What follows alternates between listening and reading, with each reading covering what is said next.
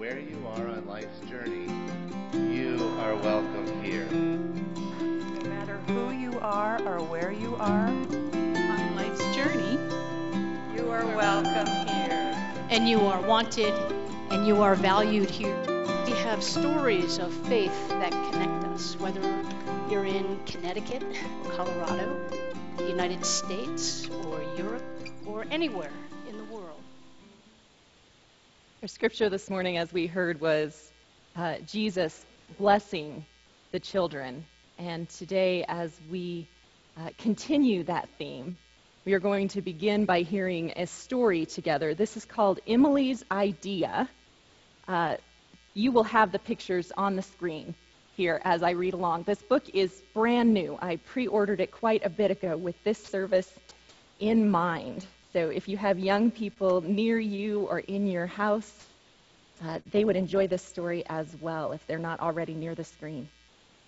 Emily's idea started small. Many beautiful ideas do. She folded, doodled, and snipped. But also, like many ideas, Emily's small idea grew until her room was alive with pattern and color.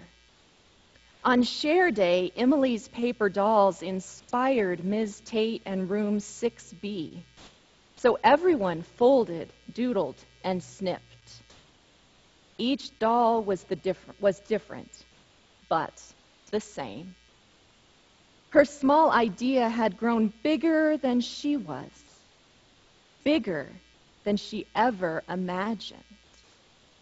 It was a connection between Luca and Evelyn, between Annabelle and Nico, between Leah and Henry. And still, Emily's idea grew. Grown-ups, we're going to be coming back to this page, so this is the picture you want to look at. Chains hung in the bakery, in the hair salon, even in the post office. Emily's idea flew from coast to coast and floated across the ocean.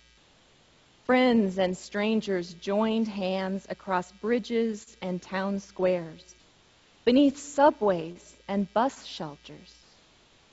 Some people didn't understand.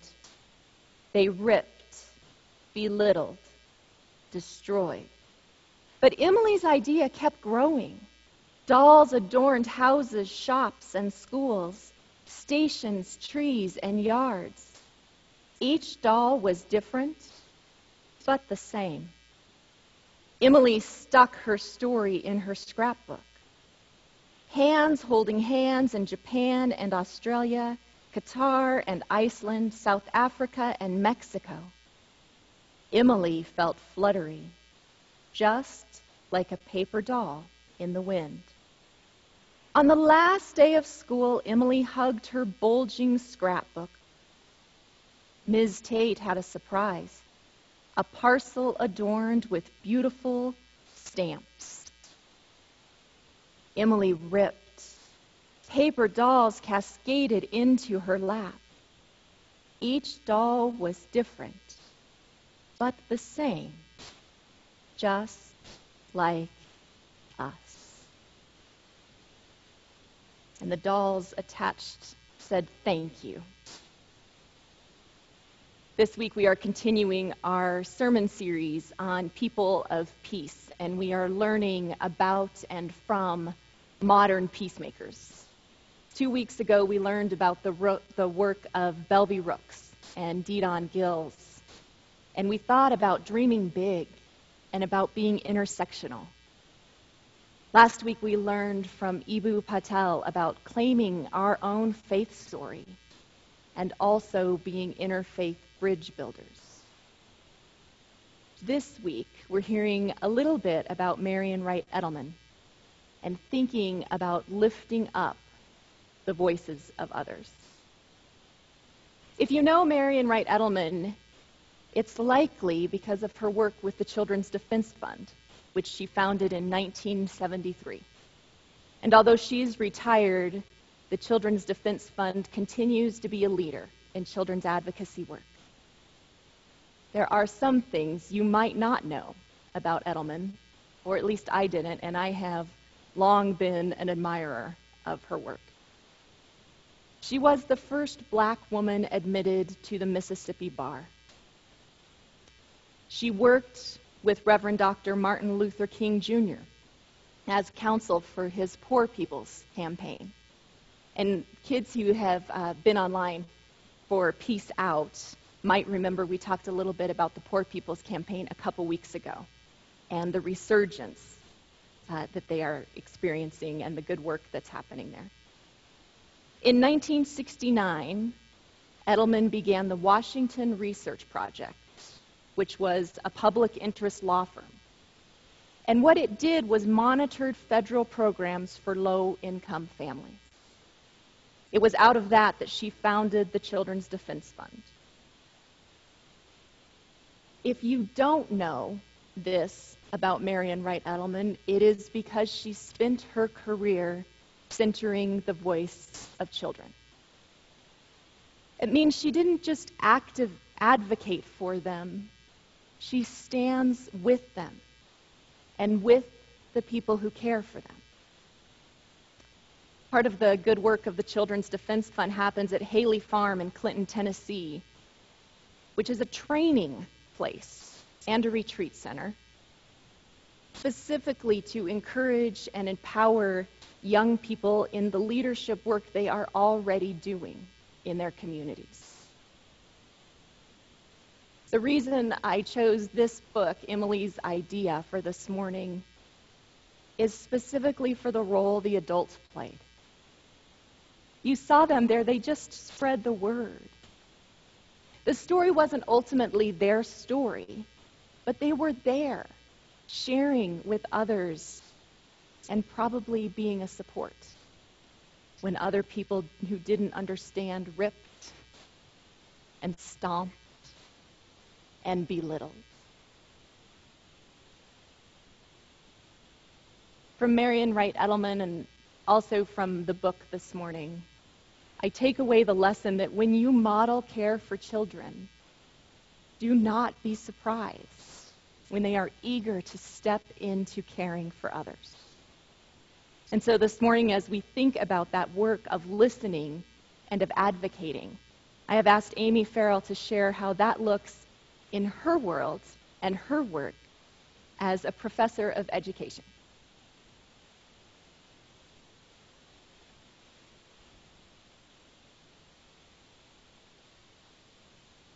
Hi, my name is Amy Farrell, and I'm the mother of James and John, and I'm also faculty in the special education program of the School of Education and Human Development at CU Denver. So today I would like to share with you a reflection about education, the summer solstice, and wholeness. After yesterday's summer solstice, we now begin our gradual descent of shortening daylight as we head toward December. As of last night, we saw the most daylight we will see all year. There are parts of the globe furthest from the equator that see over 21 hours of daylight, almost as if the day of the solstice could be called the Great Imbalance.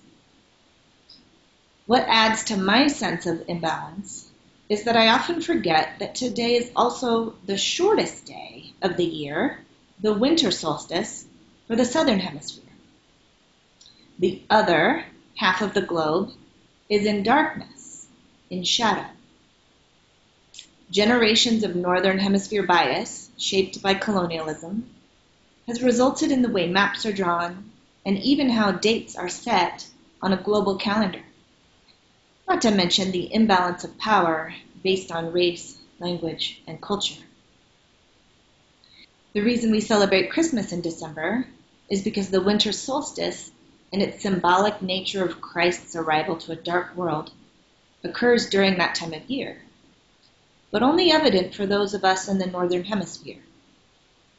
Imagine if those on the southern hemisphere were the winners and the writers of history. We might be celebrating Christmas right now, with full daylight and warm weather.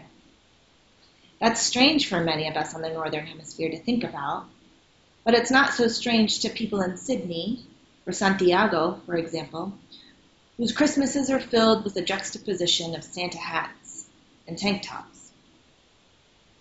This time of great imbalance reminds me that we have a tendency to make sense of the world through dualisms. After all, it's the basis of our origin story. God separated the light from the dark, land from the water, and human from God. What was once formless came into form, with edges and boundaries for the ease of distinction, one thing from another, male from female, tree from snake, out from in, you from me, everything we want to be versus everything we don't want to be. We are in a time during our global history when dualisms are becoming incredibly apparent. For those of us who have enjoyed the luxuries of obliviousness in our positions of power and privilege, we are starting to learn that our lived realities and experiences are completely and utterly different from others. But, like those on the Southern Hemisphere at Christmas, those on the other side have understood the two worlds for generations. Today is also Father's Day, holding significant meaning for me and my calling toward education. My father and grandfathers and great-grandfathers were pastors and higher educators. My mother and grandmothers were champions of public education and the education of people with disabilities. So perhaps it is clear how I became a professor of special education, advocating for ideals of community, where education is nothing more and nothing less than the process of becoming one's whole self. Polarization perpetuates when we cannot see ourselves in the other. We can't see ourselves in whatever it is we don't want to be or don't think we are. We think we're good, right, strong, smart, hardworking, or deserving. We move further and further toward the pole, all the while forgetting, even denying the other part of ourselves, our shadow. Maybe we claim, I'm not racist, and forget that we participate in racist structures or beliefs that advantage whiteness, living on stolen land and benefiting from generations of stolen labor. The doctoral students in my Power and Privilege course this summer often find themselves caught in between poles.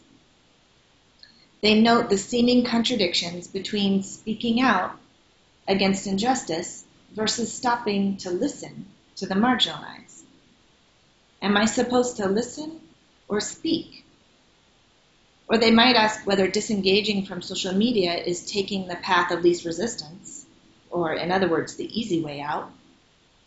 Or is it a time for rest and self-care? My consistent response is, it's both. Our goal is not necessarily a process of distinction that might result in the form of external rules. This isn't about a checklist that a good social justice activist should follow. Rather, we are learning to discern, to decide, to be agents that can use our power to choose the best way forward. Making that choice might mean that we embrace the great imbalance and decide that it is time now for us to listen. We embrace the reality that some of us, white people, have been speaking for generations. Our stories have been told. Our ways of being have been validated. Our right to breathe has never been questioned. The same hasn't been true for people of color. And now it's time for that to change. The reality is that the longest day of the year peaks only for a moment, for a split second even. Light, dark, time, space are always rotating, changing, revolving, and evolving. The problem is when we forget this constant change, or lack of permanence, and in our forgetting, we are driven further toward the pole leading us to misconceptions that we are always in the light. This leads us further away from our oneness with ourselves and with each other. Separation is nothing but an illusion. We are both racist and anti-racist, powerless and powerful, intelligent and ignorant, strong and weak, hostile and peaceful, good and bad. True education is learning to integrate the poles within us, to love all of it, leading us closer to the truth of our wholeness as individuals and as a globe. Thank you so much. Polarization perpetuates when people do not see themselves in the other. As Amy was speaking, that is the point that I kept coming back to, and I wonder this morning how you all are doing on your journey in this time where so many of us are learning even more deeply how to see ourselves in the other. And I think that that journey is a lifetime journey. It's a constant experience of learning and relearning how to integrate and come into our wholeness. I also appreciated so much Amy's point about the tension between speaking and listening, which I know many of us are wrestling with as well. And I think it is an important one. But it also crossed my mind in a number of conversations that I had this past week that sometimes we feel hesitant to speak up because sometimes we don't feel qualified. Like it's not our job to do, or we're not good enough to do it. And so as you continue to experience and maybe wrestle with all of these polarities that you might be experiencing right now, I want to share with you an excerpt from a speech that Marian Wright Edelman gave. And if you want to hear the whole thing, I remembered hearing it a while back, and then I looked for it, and I just Googled Marian Wright Edelman I Care speech, and it came up for me. I'm not quite sure what the setting was when she gave it. But here is part of the beginning. Lord, I cannot preach like Dr. King, nor turn a poignant phrase like Maya Angelou. But I care, and I'm willing to stand with others to build a movement to save all of our children. I don't have Harriet Tubman's courage or Eleanor Roosevelt's political skills, but I care, and I'm willing to serve and stand with others for our children. I wish I was holy like Archbishop Tutu, or forgiving like President Mandela, or disciplined like Mahatma Gandhi. I'm not, but I care. And each of us can be willing to serve and stand with others for our children. May this be an inspiration for you this week as you continue to step further into your own work of peacemaking.